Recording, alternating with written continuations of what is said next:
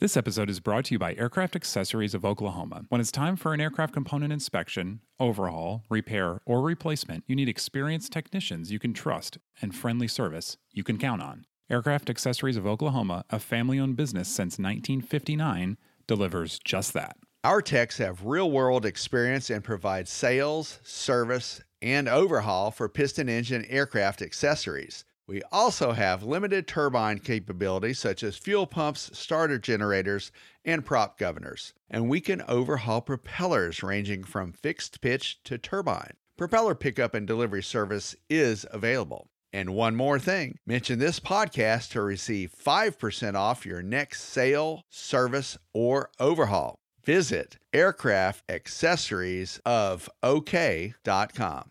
This week on Hangar Talk, we say goodbye to a legend from World War II. And we say hello to the Turbo Skyline back in production. A new boss at Sun and Fun. An eVTOL prototype was involved in an accident. Finally, all the news from Gamma. Ian, are you ready to do some Hangar Talk with a special guest? Let's do it, David. From AOPA, your freedom to fly.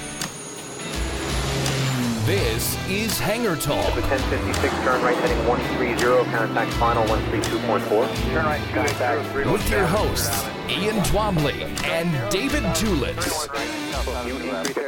This is Hangar Talk.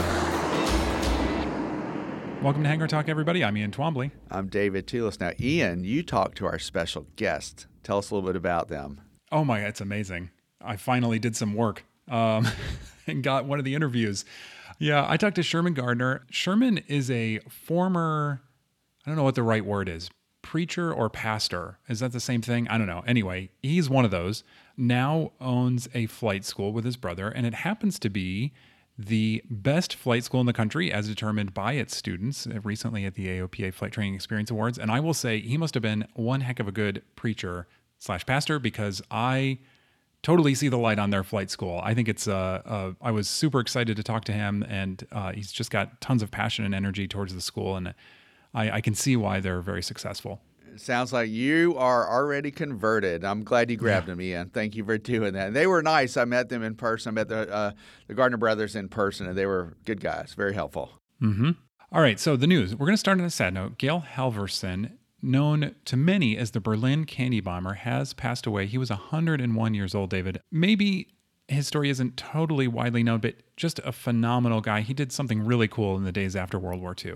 Yeah, and folks might want to remember back to the fact that that area was cut off, for access to, basically the Allied forces controlled parts of the Berlin city in 1948. It put a lot of people at risk of starvation because they were basically cut off. And Uncle Wiggly Wings started delivering candy and gum to children, and they started to anticipate his deliveries.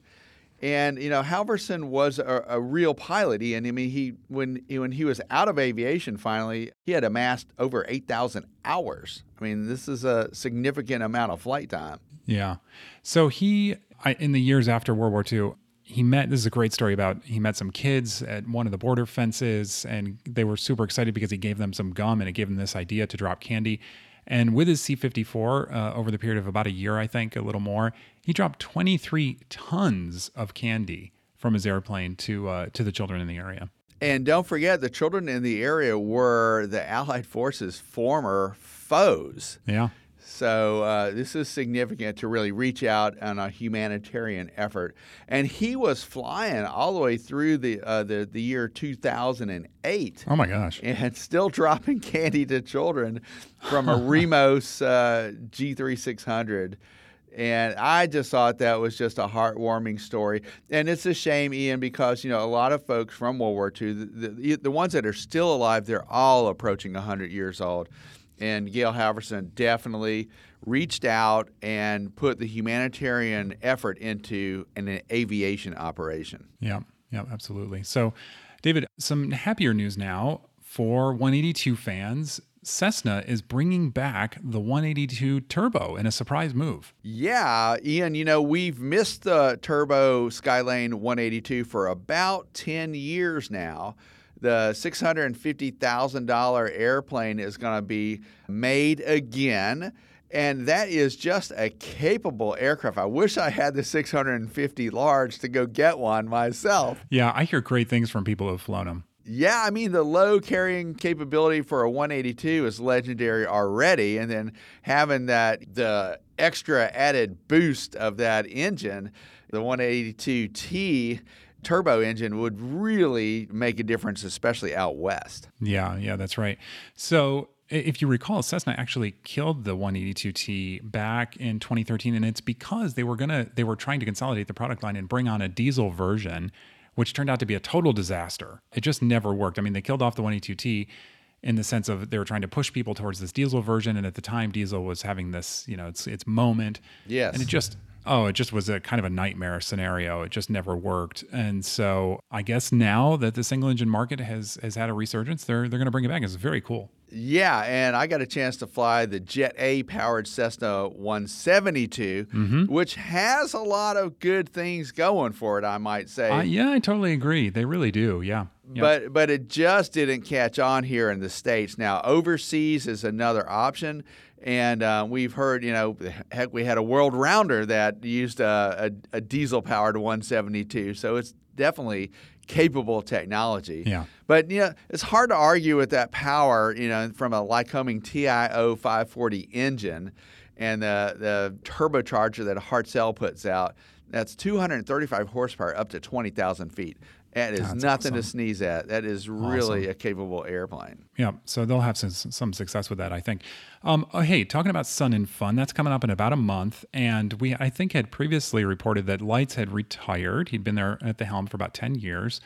And they've been looking for a replacement, and they found one very close to home. Yeah, just across the field. So the Sun and Fun Aerospace Expo and the Aerospace Center for Excellence, ACE for short, they announced that Gene Conrad is going to be the new president and CEO starting April 11th, which is just after the Sun and Fun Aerospace Expo this year. But now, Ian, they didn't have to go too far to find him because he was basically across the field managing the airport, if I'm not mistaken. Yeah, right. So I'm sure they have a long relationship in history because, of course, the airport and Sun and Fun have to work together all year, really, but especially during the fly-in. My favorite part about this whole announcement is the photo. You got to go online and find Gene Conrad's photo in the story because it said he's been volunteering. He's an Oshkosh native, funny enough, and he's been volunteering at AirVenture for 34 years, and I swear he's not any older than 34. So I don't know if he started in utero or what, but he's been in aviation all his life as it goes. Yeah. He started volunteering when he was just a baby, I guess, helping his parents out up there. Yeah, right. So we wish him all the best. And we'll be right back. Moving on to Joby, we haven't talked about them in a couple of months. They have been pushing along with development, and now news comes out that they have had an accident, which no doubt will set them back many months. Yeah, Tom Horn reported this a couple of days ago, Ian. It was one of the prototype electric vertical takeoff and landing aircraft, and it was remotely piloted February 16th. It was a test flight, as they have been doing. And the details as of this recording are still ambiguous at this point. But the accident occurred at an uninhabited remote flight test base, and there were no injuries. Yeah, thankfully. So Tom, I know, has been really following the stocks and the investment of these companies because as the market matures, that's a major part of it, obviously, of whether they're going to be able to make it or not. And he did say that the stock dropped a total of about 17% over the course of a day and a half because of this accident, which I think no doubt they will come back from this. They are very well funded. Sure. This stuff's bound to happen during development. It just will push them back because I know they're racing to be the first. Yeah, they are. And they exactly what you said. They're racing to be the first to achieve FAA certification in the eVTOL aircraft market here in the States. But, I want to bring something into the picture, Ian, and let's talk about this for a second. Thinking about the technology that we have right now today with, batteries and avgas and fuel, which we're going to spend some time on fuel in a few minutes. But right now, the weight to power ratio, it's hard to achieve with electric and with battery power what we already have with dyno fuel. The amount of power is significantly less electronically delivered. Yeah, that's right. Yeah, the energy potential in fuel is just really good. And you're right, it has not been replicated yet with batteries. So There's not a whole lot of specifics, I think, yet about these in terms of how long, what the endurance is going to be. We've heard everything from they're going to be able to fly 100 miles to 30 miles to everything in between. So as we've talked about many times in the past, I think there are so many barriers to entry here, from technology just being one of them. Now you get into, are people going to want to get in these things? Are they going to be able to be in downtown areas where they're most useful? How are people going to feel about the noise, which is significant? So yeah, all kinds of things to work out. Yeah. The public acceptance, if you will, I think is a huge hurdle for a lot of folks because, I don't know how good I'd feel about stepping into an autonomous automobile right at this point. Yeah. Now, if an eVTOL has a pilot on board, I'd be okay with it, I think. I want someone to be able to grab those controls, but totally autonomous eVTOL, I'm not into that yet.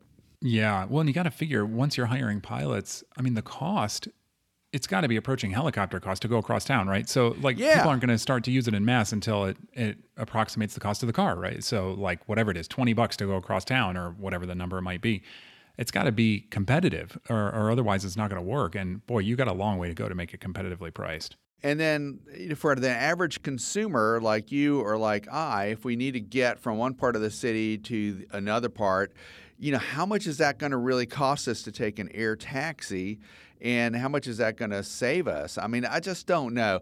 GA is really good. If you're looking at a 500-mile radius, I think GA really shines when you're taking someone that far within that circumference. Further than that, it's a little bit one could make a point that it might be better to go commercially or another way.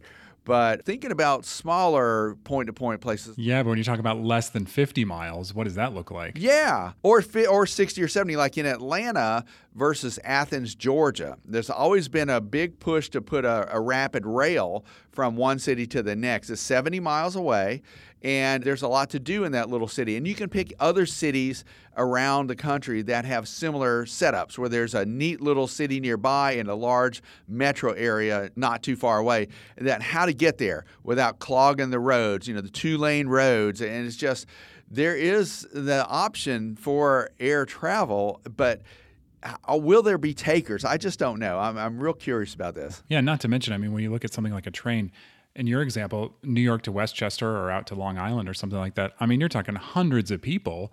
Boy, that's hundreds of Jobies flying that route. I don't know. And that would then impact on the quality of life for folks who are on the ground and say you're sunbathing in your backyard or at the local pool or something like that. Yes. So was there some privacy issues? There's noise issues, although the eVTOLs are supposed to be less noisy.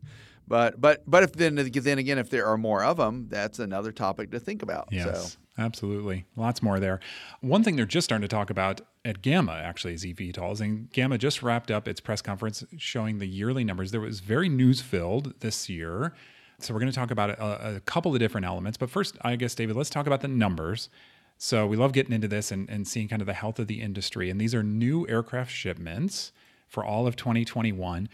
And we've been digging into this and this is, depending on how you look at it, really good news when you compare it to 2020, or as you're doing, comparing it to 2019, okay, well, not so bad news, we're getting there. So it's kind of interesting how you slice this. Well, yeah, I'm going to take the flip side of this on the 2019 side. Okay. I'll just go ahead and start with a couple of numbers from 2019, and I want you to maybe update our folks on the 2021 numbers. But look, in 2019, which was the first quote unquote real, the last real year that we could look at, because 2020 was a coronavirus pandemic-filled year with a lot of downs.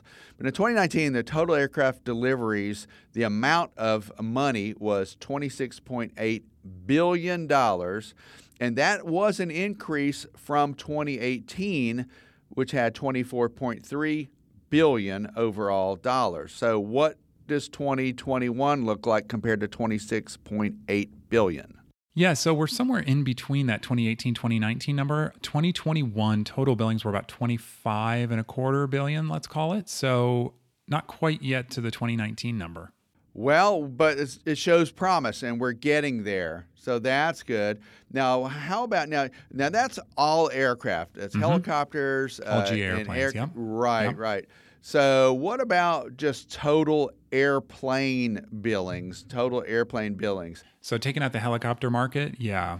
What do you have for 19? I'm looking at 2019, and its total airplane billings were $23.58 billion, and that was a 14% increase over that previous year of 2018. Wow. So almost exactly $2 billion less, $21.59 billion in 2021. I wonder if that's a supply chain issue, Ian, or the price of aircraft have changed that much, or different models that have come in. We're going to talk a little bit in a couple of minutes about the Diamond introduced their DA-50 since 2019, and a couple of other aircraft have come into the market since then. Yeah, that's a good point because, I mean, certainly when you look at the used market, it's going crazy. And I know a lot of manufacturers are sold out. And some of the numbers that we're going to look at are sort of flat. And you wonder if they are producing at capacity and that the backlogs are increasing. But actually the shipments, which is what we're looking at here, are just not being able to catch up yet. All right, so David, let's dig in a little bit. Let's start with Cirrus. They, of course, are the big player. We love starting with Cirrus because they are always leading the pack there lately. Yeah, they appear to have had a pretty good year in 2021. I'm looking at a total of 528 airplanes out the door. And that is more airplanes out the door than in 2019, where it was 465 airplanes out the door. So they've stepped it up.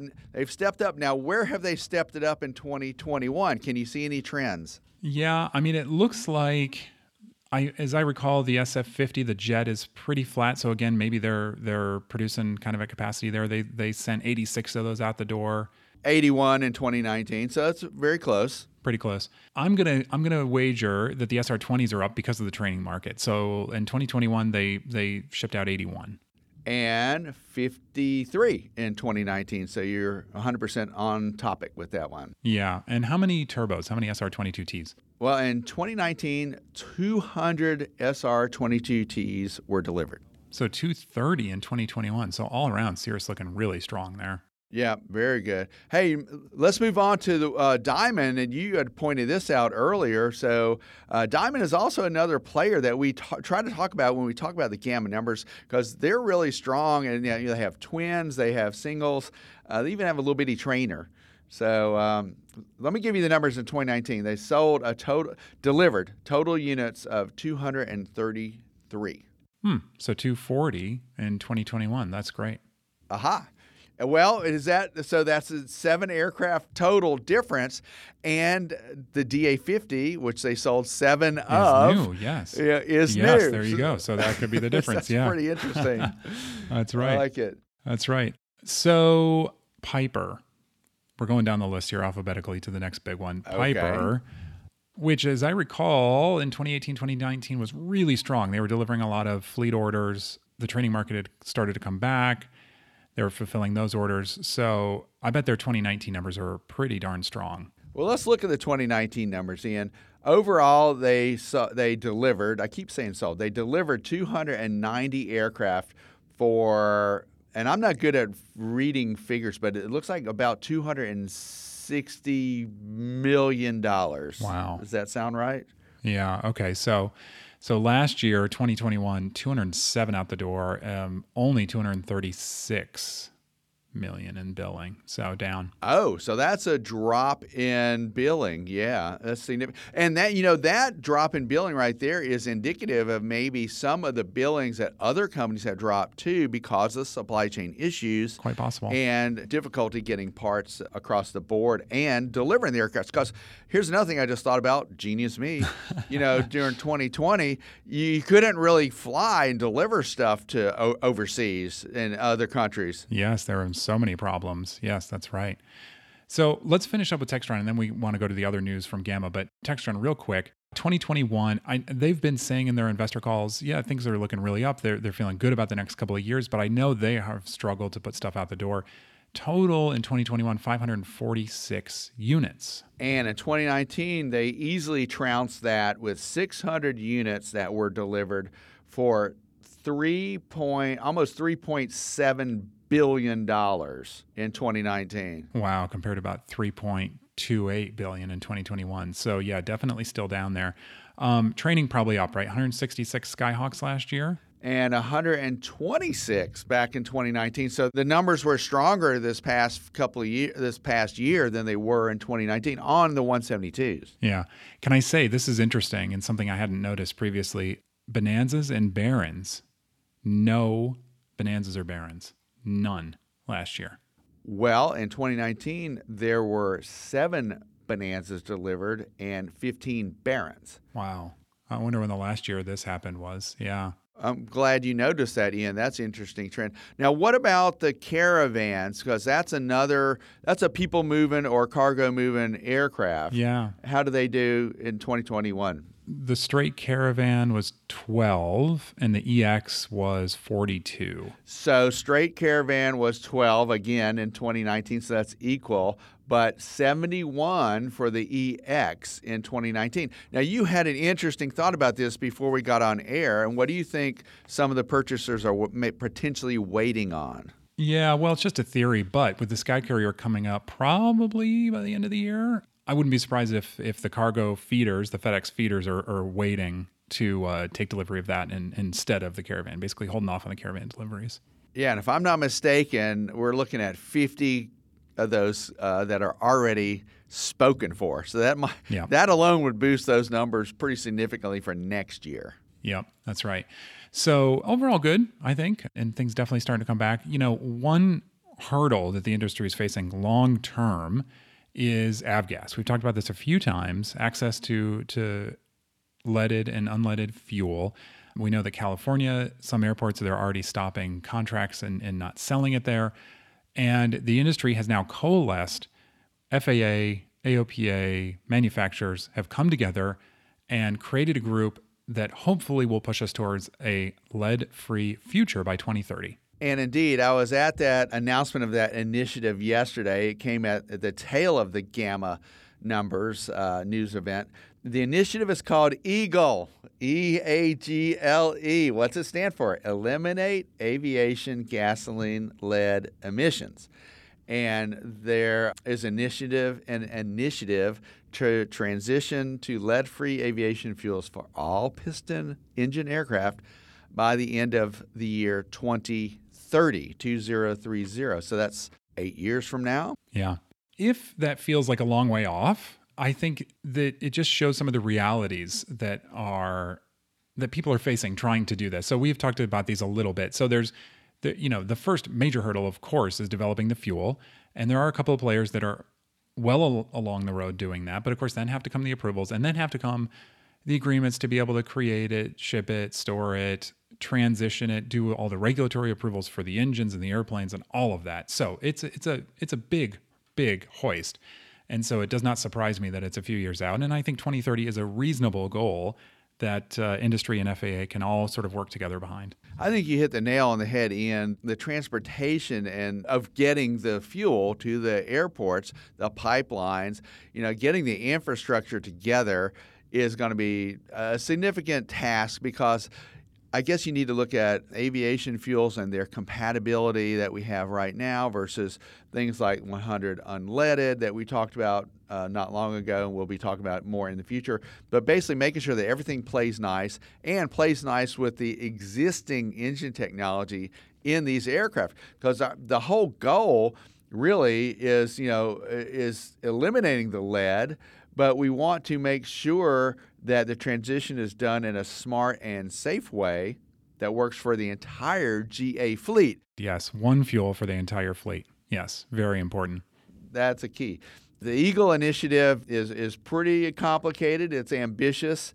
We have more information, by the way. Ian, let me just let folks know that they can go to aopa.org/100UL for the latest information on anything with avgas. And a quick reminder to folks that might not be AOPA members, you should try to be a member because AOPA has been working on this fuel initiative for over 10 years.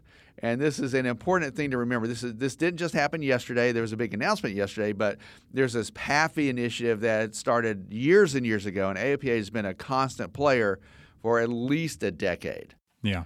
So before we leave this topic, one thing that we want to make sure and mention is that this is, of course, like we said, it's industry and FAA Right. coming together towards this initiative, this Eagle Initiative. And that was on display, I think, in the fact that Steve Dickson was there to help announce it. However, Mr. Dickson has decided to step down. He is on his way out. His last day is March 31st, and a surprise move. Yeah, and I think it's surprising because he's, was appointed during the Trump administration. Now, I want to say it's a 5-year term. And the poor guy, the first thing he had to deal with was the fallout from this Boeing 737 MAX. That was still happening. That was tremendous. I know there's a documentary that has just been released. I kind of want to see that. Netflix. Yeah, called Downfall. But so he wants to return and spend more time with his family. The guy's been on the road constantly. Now, he's used to being on the road. Yeah. He was a long-time line pilot for Delta. In the Air Force, yeah.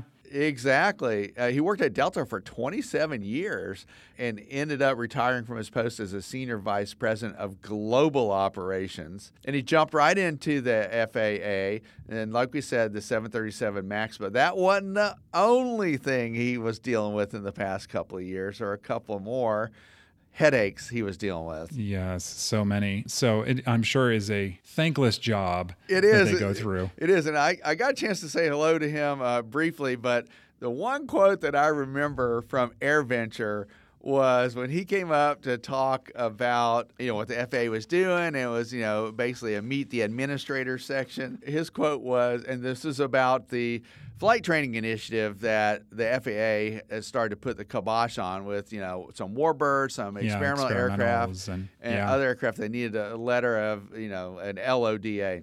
So he goes up and he says, "Yeah, I know. It's a 4-letter word spelled LODA." And so he knew he was going to get some grief there.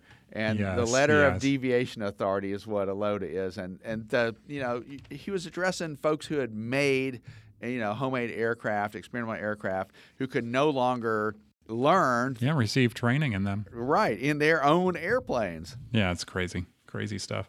Yeah, so we wish him the best in retirement, and it'll be interesting to see who the Biden administration nominates. That will come shortly, I am sure, and we will cover it when they do. So, David, I'm so excited to have Sherman on the show. I think people, once they hear him, they'll understand the passion that he has behind the school and why it'll be, I think, become very obvious why they're a winning school, because I think that passion extends to the students and they have this great flight training experience as a result.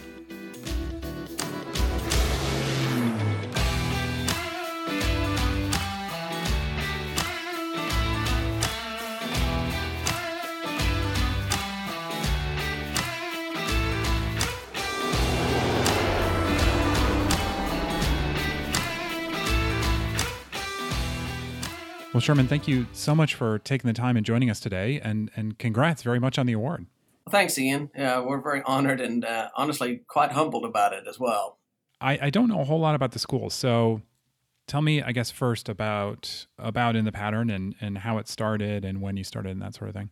In the Pattern, actually, the flight school portion of In the Pattern started kind of by protest. When I started doing In the Pattern, I just wanted to be aircraft rentals and acquisitions and just be some aviation services in general. I was going to kind of just roll with it and see how things panned out and how things, evolved and kind of go from there. I left a 32-year career before this. I was a full-time pastor. I did youth ministry for the vast majority of those years. And so I worked with a lot of teenagers all those years. And so I've always been in the people service business. But I've always had a passion for aviation. Got my my private license back in 1991, and then I've been at it all these years. And then my brother and I purchased our first airplane in 2015, and we had an opportunity to rent it out to a friend of mine. And so we bought all the right kind of insurance and everything, and went from there. And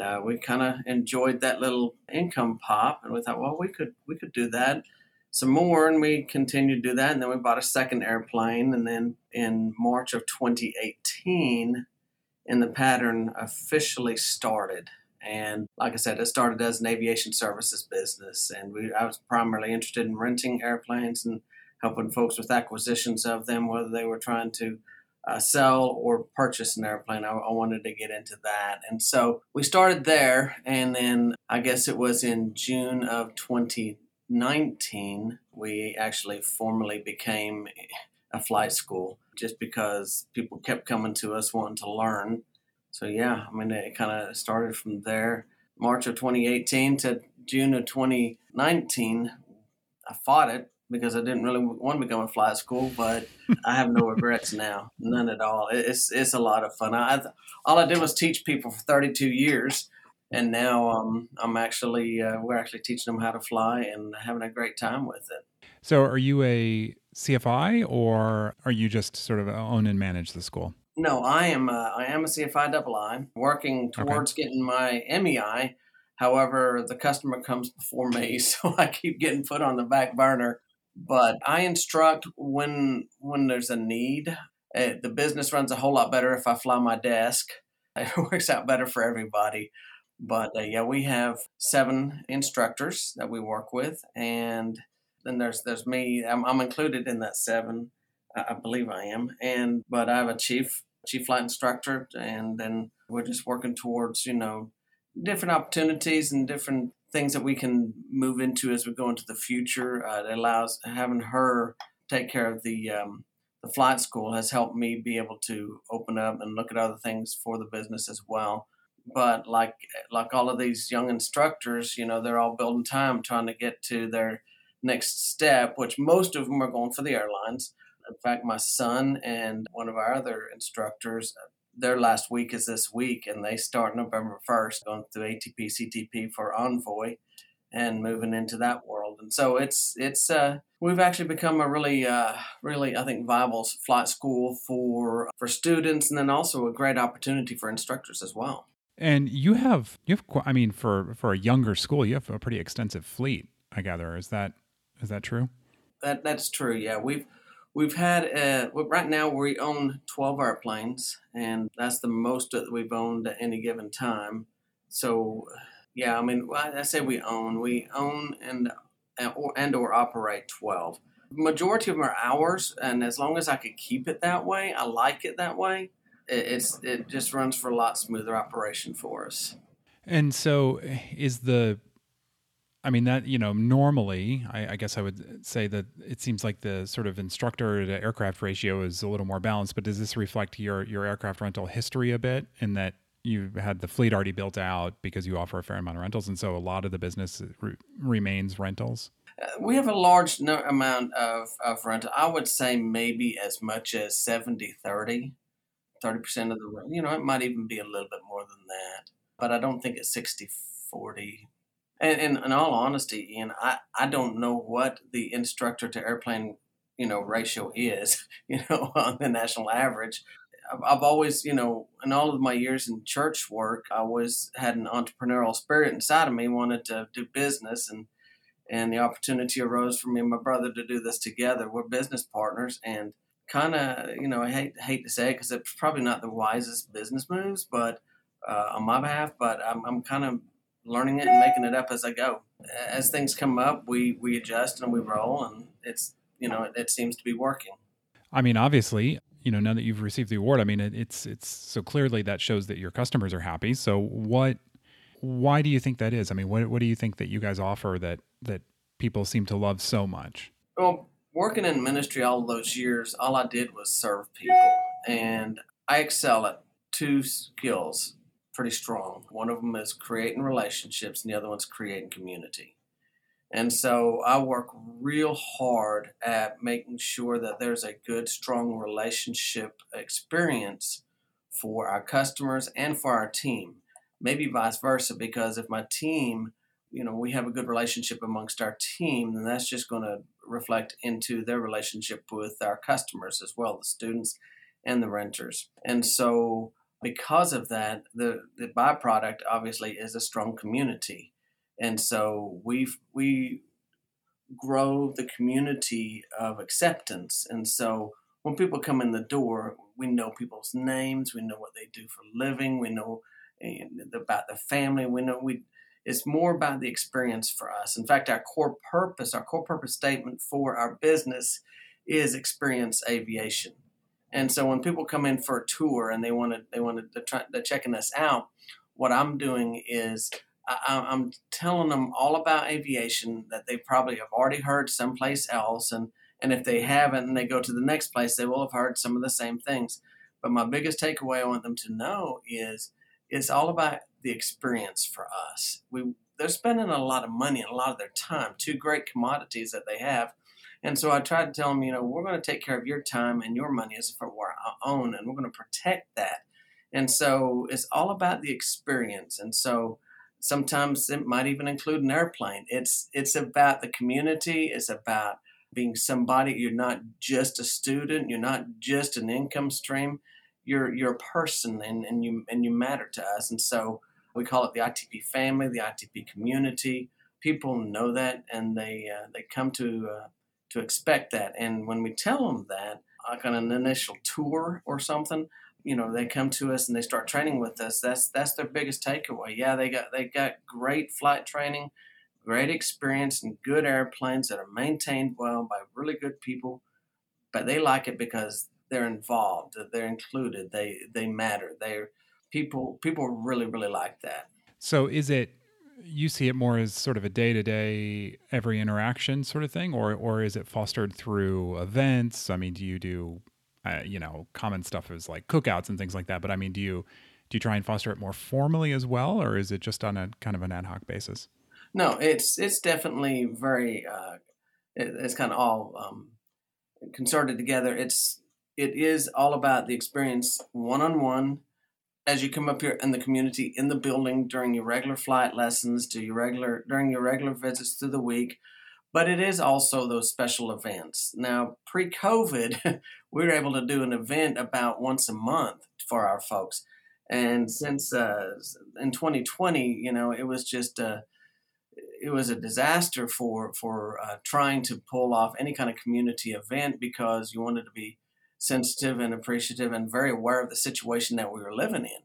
When all of that went down, we pulled back some, but we're getting back to it now. We do have events. We do have, get-togethers and that kind of thing, because it is, here again, it's about the community. And so the community works a whole lot better when the community can be together. Yeah. So you specifically also mentioned staff and fostering that amongst staff. So when you're looking for an instructor, I mean, I suppose it starts there, right? So it starts with finding the right fit, the right person for your group. But how do you try and foster it amongst the instructors? We foster it amongst the instructors. We do a lot of things together. We have weekly meetings. They're not always structured. They're not always timed. A lot of times it's when most everybody's going to be there. I'll buy lunch and have lunch brought in. And so we'll have a working lunch or just a get-together lunch, just so everybody can be together. We also let the entire team be a part of our annual meeting, team meeting in December for the next year.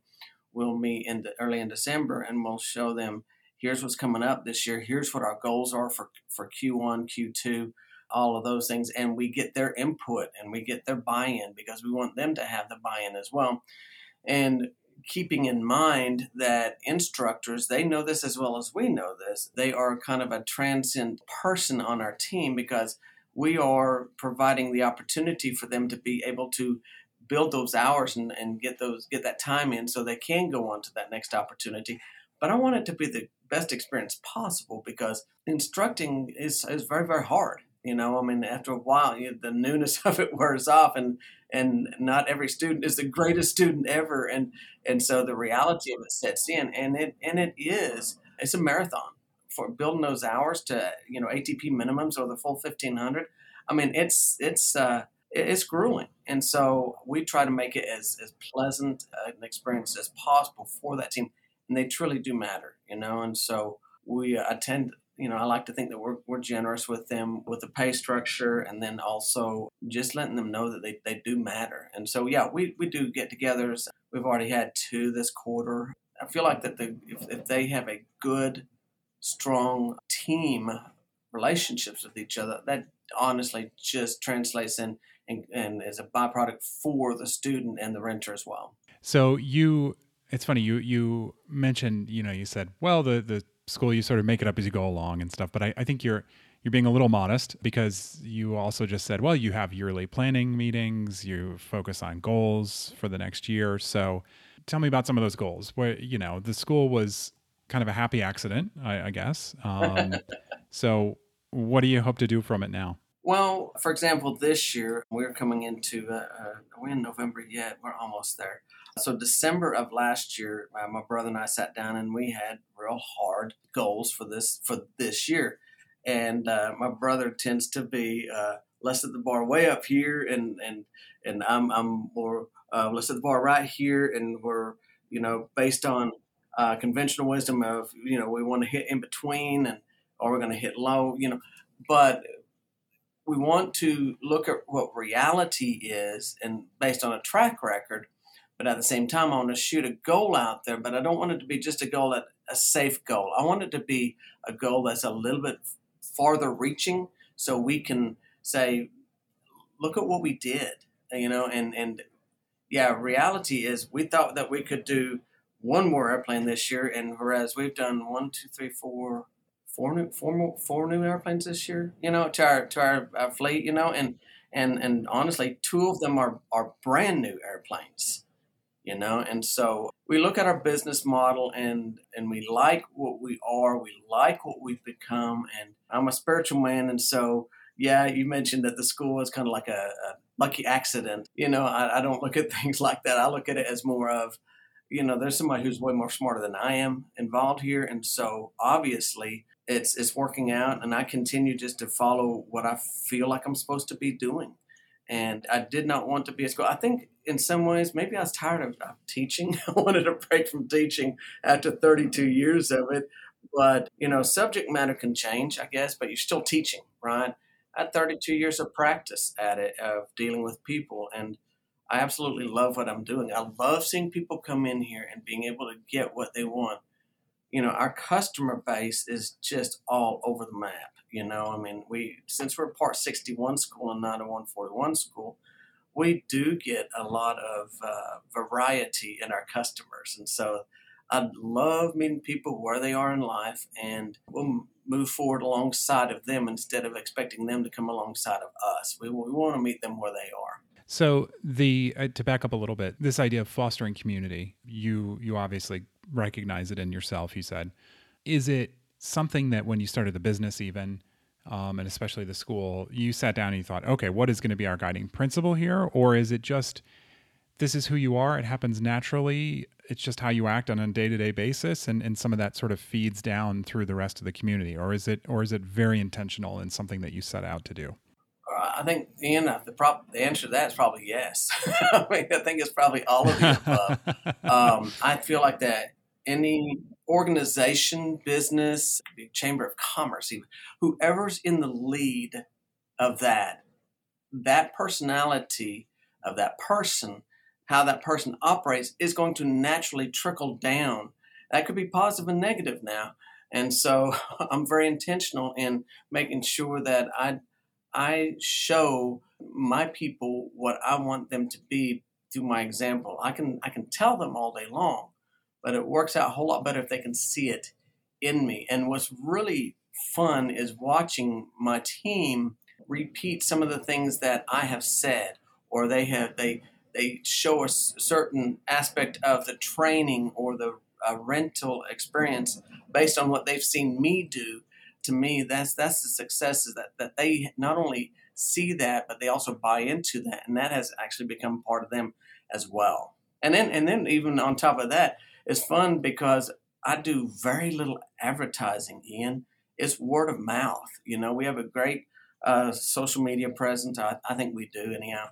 Social media is, good and evil, right? But I like being very positive. Everything that we do is very positive on our social medias.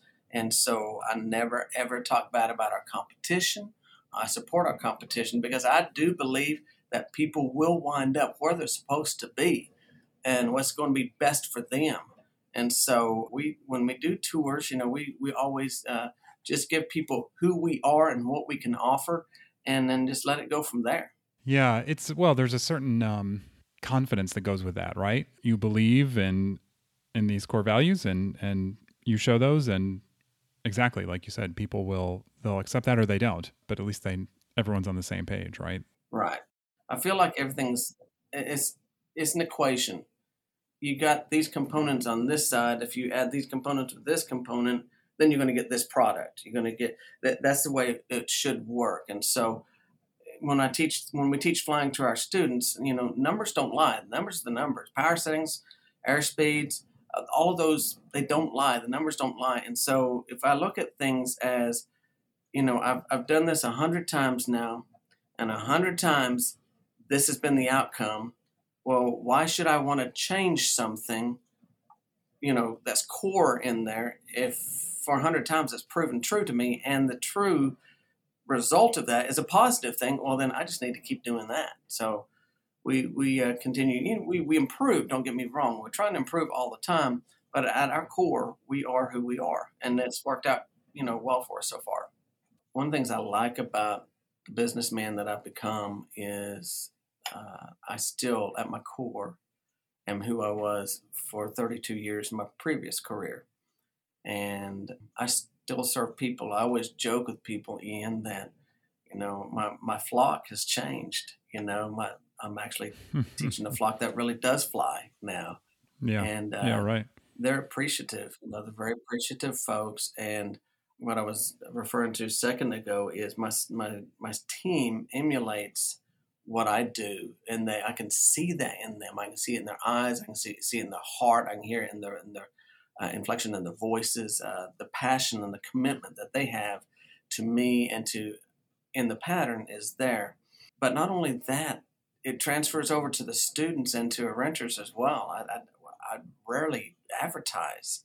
I'll pay for advertising on social media for some not even a big event, but a big happening that we've done, But we, my students and my renters now, I hear our core values in their statements on social media, on their posts, and how they share with their friends. You don't need to go anywhere else. You need to go to Sherman at ITP. They will take care of you. Sherman will take care of you. And that means a lot to me. I don't take that for granted because I think it takes a good while to build a good reputation, but it doesn't take any time to lose it. And so we protect that environment, this culture, and our reputation. That's great. I'm curious, since you didn't start out with the goal of starting a flight school, there must have been 100 surprises along the way, but what has surprised you the most about this whole process? Honestly, I was thinking about that the other day. Funny. I have a 30-minute commute if traffic's good. I have a 30-minute commute each way. And so I do a lot of thinking a lot of times. And I think it did a jaw drop to me sitting in my truck going home the other day about how much money I spend every week. And I remember when we first bought our Cherokee, and it wasn't long after that, the exhaust, we had a cracked exhaust coming off the right side of the engine. It just cracked at a weld, and it was done. And I was flabbergasted. It shocked me to my core about how much those parts were going to cost, not just the parts, but the labor to put those in.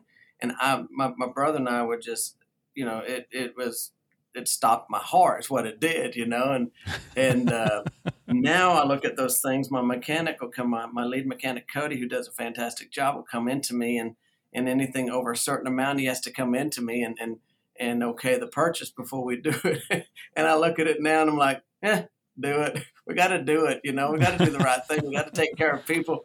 And then he walks out the door, and it hit me the other day. He asked me that day, and I think that day alone, we spent probably almost, $6,000-7,000 just like that. And I know the jet guys out there laughing at me. The big operators are laughing at me. But in the blink of an eye, $10,000 goes. And it's like that. I think probably has made me realize. And since then, I've done a lot of kind of inflection. Actually, just kind of looking at myself, and I thought, I do like the person that I am still at my core, but I do like the businessman that I've become because I can't let sticker shock of anything, of any cost of a repair stop me, because here again, the equation has worked. 100 times it has proven true I spend money to do the right thing, it always comes back on me. I tell our young potential students when they come in with mom and dad for a tour, they come in and they say, they want to know, what can we give to them? I say, I'm going to be able to give you the same thing that every other flight school is going to give you. We'll get you your license. But here you're going to have the experience, and you're going to have, it's going to be a very positive experience. And not only that, I think the young people especially will learn some very valuable life lessons as they go. For example, the one I'm referring to here is everything comes around. Everything's going to come around back to you. It's going to come back to you. The positive and the negative both are going to come back to you. So if it makes a difference between if I'm going to spend $5,000 on a new part or try to just Band-Aid this one to go for a little while longer, I'd rather spend the money and have it done right the first time. It saves me money in the long run. 100 times over, it's proven itself to me. And not only that, I go to bed at night knowing that I'm providing our aircraft. They're not the latest, they're not the newest, they're not the greatest, I know, but they're the greatest that they can be. And I go to bed looking at myself in the mirror, and I have at least peace with that, each night. Yeah, it's important. It's a good point. Especially, it's a great point, especially when they first start out. That'll be the foundation by which they move through their aviation life, right? And Exactly. So whether that's they go and buy an airplane or they become a professional pilot or whatever, having that example of doing the right thing, even if it hurts a little bit, is important. I like to think, I've been told anyhow, that we are respected business by other businesses within our industry, within local community, which means a lot to me, a whole lot to me. I love being a cooperative competitor, and I want to be that. If somebody comes in and another flight school within even 5 minutes of me is the better option for a person, I want that person to go there because that's going to be the best thing for them. Am I upset that I lost a potential student? Oh, yeah, of course. The business side of me is that. I like for people to think that, we do, we have standards and we have, belief system that the customer comes first and they matter first. One thing that Jason Shepard says in his little private pilot blueprint is, and in speaking to a potential private pilot student, you can be spending a lot of money at a place, and which makes you the customer. And so treat the customer with respect, then I think that will come back on you. But not only do I do that with all of our aviation industry businesses in our area. I try to be, I pop my head in at our competitors just to say hi, just to get to know them. I think that's healthy. I think it's a healthy thing. Okay, I really enjoyed talking to you today, Sherman, and thanks again so much for the time and for being here with us today. Thanks, Ian. I really appreciate the opportunity to visit today. It's been a lot of fun.